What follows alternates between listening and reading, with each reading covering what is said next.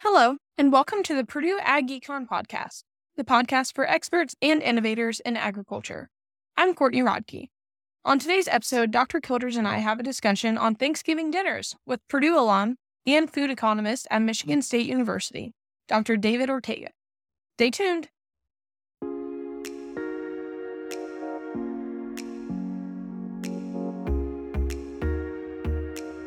Welcome. You're listening to the Purdue Agricultural Economics Podcast. I am your host, Valerie Kilders, and I'm joined today by my co-host, Courtney Rodkey. Hello, Courtney. How are you?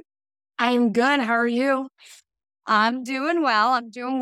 I'm enjoying the transitioning to fall and looking forward to Thanksgiving, which I want to ask, do you have any family traditions for Thanksgiving that you're doing?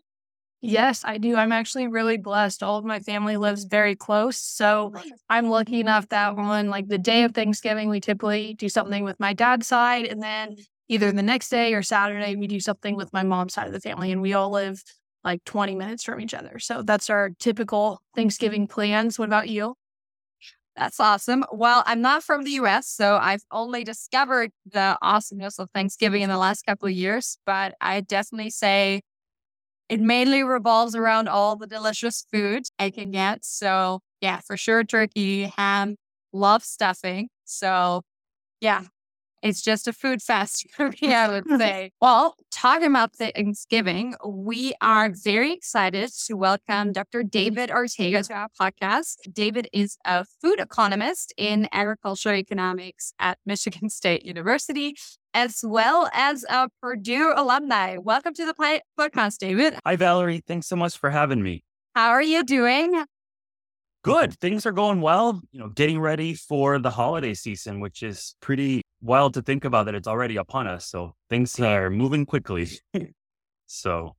They certainly are. Now, can you tell us a little bit maybe about your background? I mentioned you're Purdue alumni. I'm sure our listeners want to hear how someone from here made it all the way to a professor at Michigan State.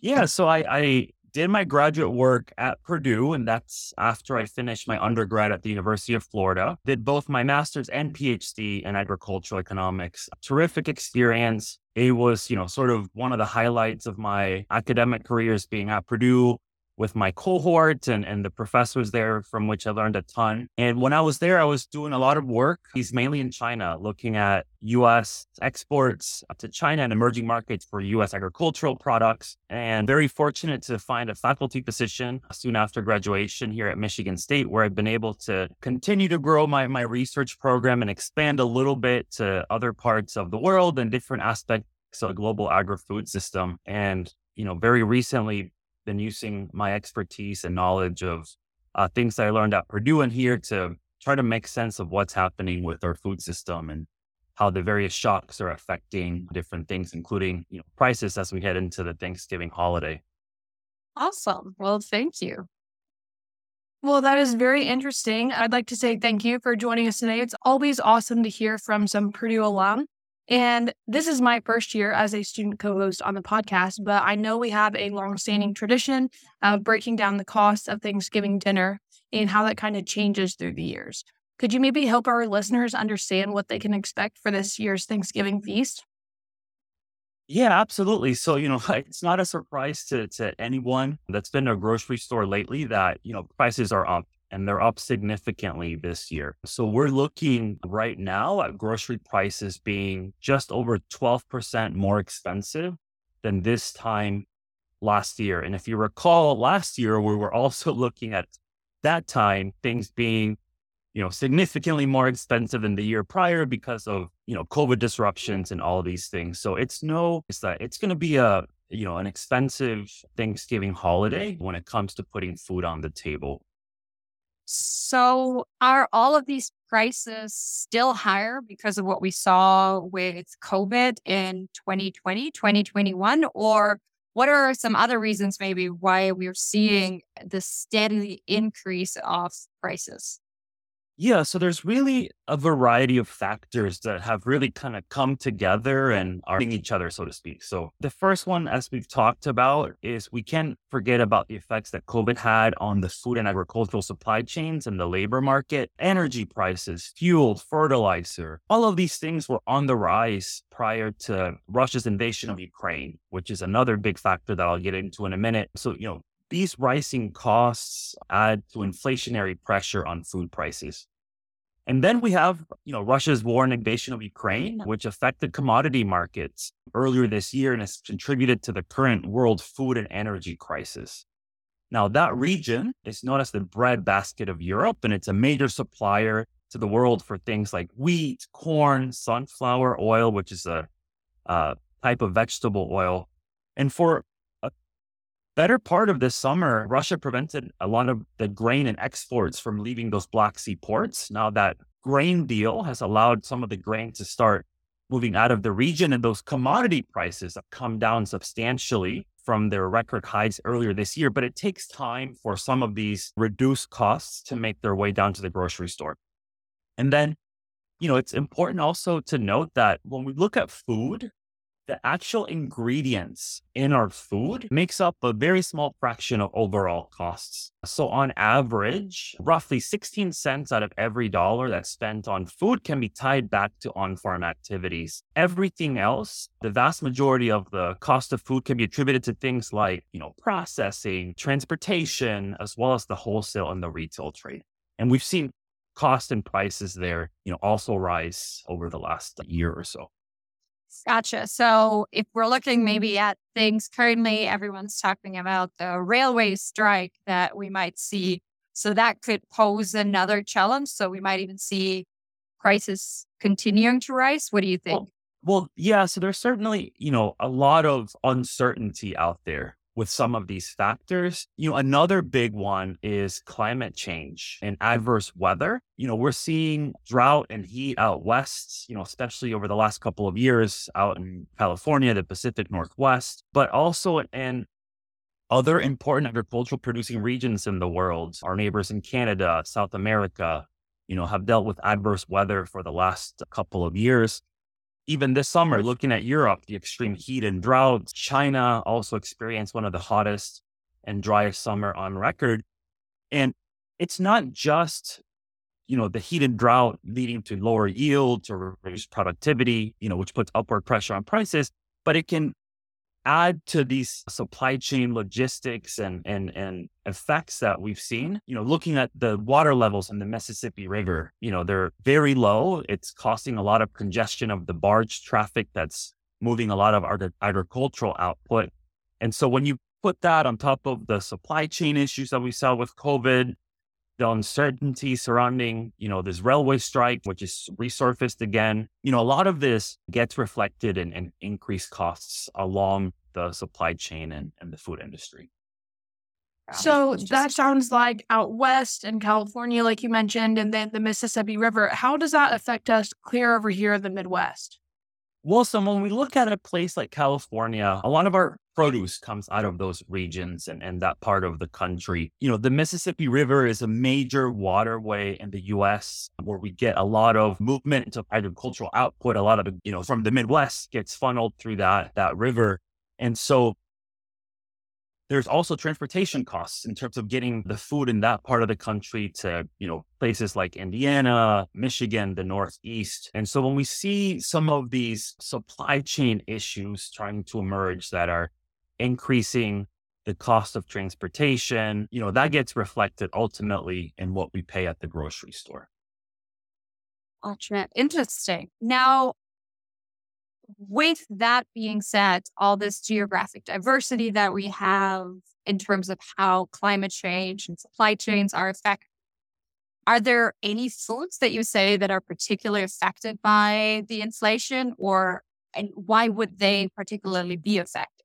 Yeah, so we're seeing prices rise across the board, when we go to the grocery store. And looking at Thanksgiving, turkey is the first thing that comes to mind. Is that staple at the Thanksgiving dinner. And we're seeing poultry and turkey prices up significantly this year. And that has to do, so some of these factors that we talked about, increased costs of transportation, increased labor costs, also affects things like turkey. But a big factor here is the high path avian influenza outbreak that we experienced this year, the bird flu outbreak, which has been a contributing factor in increasing poultry and egg prices. So this year's outbreak has affected over 40 million birds, many in commercial operations. Then when it comes to turkey in particular, it's really affected over 7 million turkeys this year.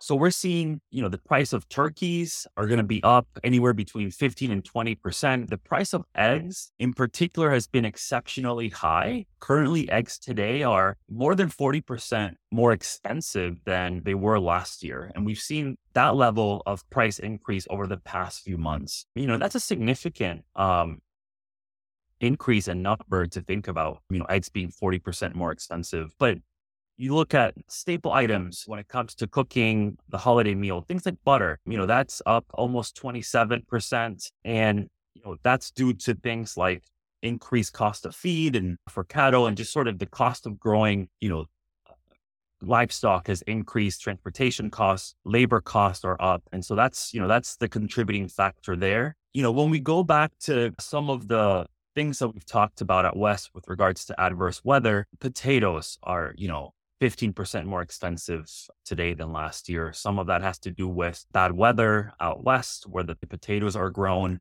Flour is up 25%. Some of that has to do with disruptions to the wheat market from the conflict in Ukraine, but, sort of the fallout from that and other costs that go into the production of some of these staples. I'm glad you brought all of that up, but it seems like in addition to those price increases you were just talking about, we're also facing some shortages of some products. One thing that some of my roommates and I have actually noticed the last few weeks we've been grocery shopping is like butter shortages. Is there going to be an impact on turkeys and other things like butter that are just used in all those recipes for the Thanksgiving foods that we make? Well, so, it's important to keep in mind that, we still have sufficient production of these items here in the US. There's just less of this available for various factors. And it really is, product or categories specific. So we have some supply shocks that we've talked about, but we also have increased demand for these products, especially as we head into the holiday season when there's a lot of baking taking place. And so, you have reduced supply, increased demand, that adds to, upward pressure on prices. And, when we look at prices, there's sort of the market's way of allocating, a product or resources. And so when we have less of a product available, price increases to be able to get that product to consumers. Gotcha. So we'll still be able to get a turkey and hopefully get some butter because, everything tastes better if it's cooked with quite a bit of butter. It just might be a little bit heavier on our budget. That is right. So, I foresee there will be still butter at the grocery store. You'll be paying more for butter, that's for sure.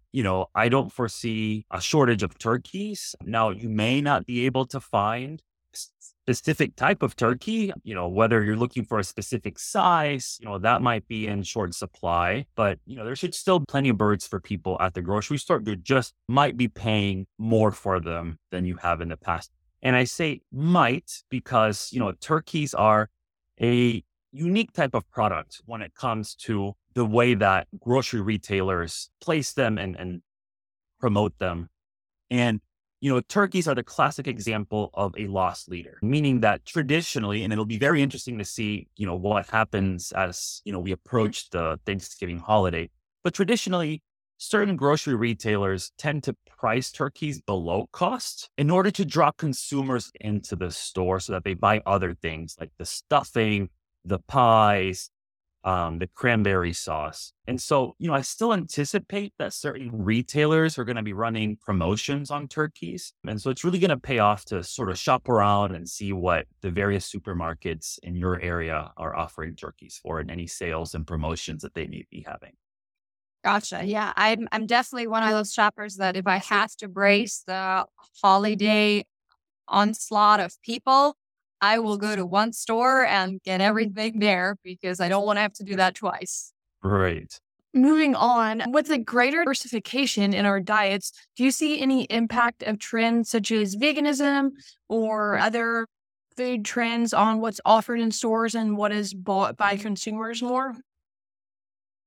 Well, so I mean, there's definitely, the food environment is very dynamic. Preferences change depending on things that might be available, and there's sort of new product introductions all of the time. But when it comes to Thanksgiving, it's one of the most, if not the most American holiday that I can think of, right? Everybody or most people, right, pictured sort of the Norman Rockwell painting where you have the family gathered and there's a big turkey on the table. And so people are going to be purchasing, for the most part, what they've been doing traditionally.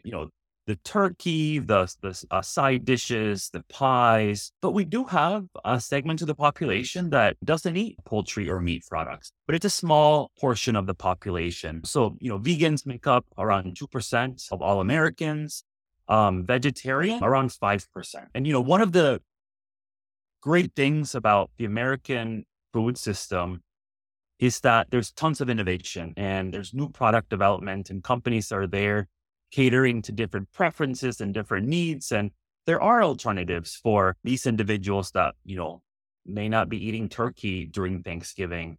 I've gone to the grocery store and there's tofurkey there, right? Sort of a tofu alternative to turkey. Or I've seen people cook up sort of mock turkey out of a cabbage and these things. And so, those things are there, of course, and they're catering to a unique subset of the broader population. But by and large, people are going to cooking that turkey, the mashed potatoes, the gravy, the pies, and sort of the traditional staple Thanksgiving products. Now, a little bit of an easier question for the end. How does your typical Thanksgiving dinner look? Are you going to cook up a turkey? Yeah. So, well, this year, so our families are sort of, my side of the family is in the Midwest. They live in Wisconsin. My in-laws are actually here in Michigan. So we'll be going to their house for Thanksgiving this year, which sort of gives me a break from cooking the meal. I love to cook, and my wife and I usually tackle the Thanksgiving meal, but, we'll have turkey. I love sweet potatoes during Thanksgiving and cranberry sauce. So very much looking forward to the holiday coming up. Yeah, well, thank you so much. We really appreciate it. And I'm sure our listeners will be interested in hearing all of this complex web of interactions that is leading our prices to go up. But good news, we'll have turkey and we'll have butter. That's right. Thank you so much. Yep. Thanks for having me. Thanks for listening to this week's episode of the Purdue Agricultural Economics Podcast. You can visit the department at www.agecon.purdue.edu. Have a great day and happy Thanksgiving!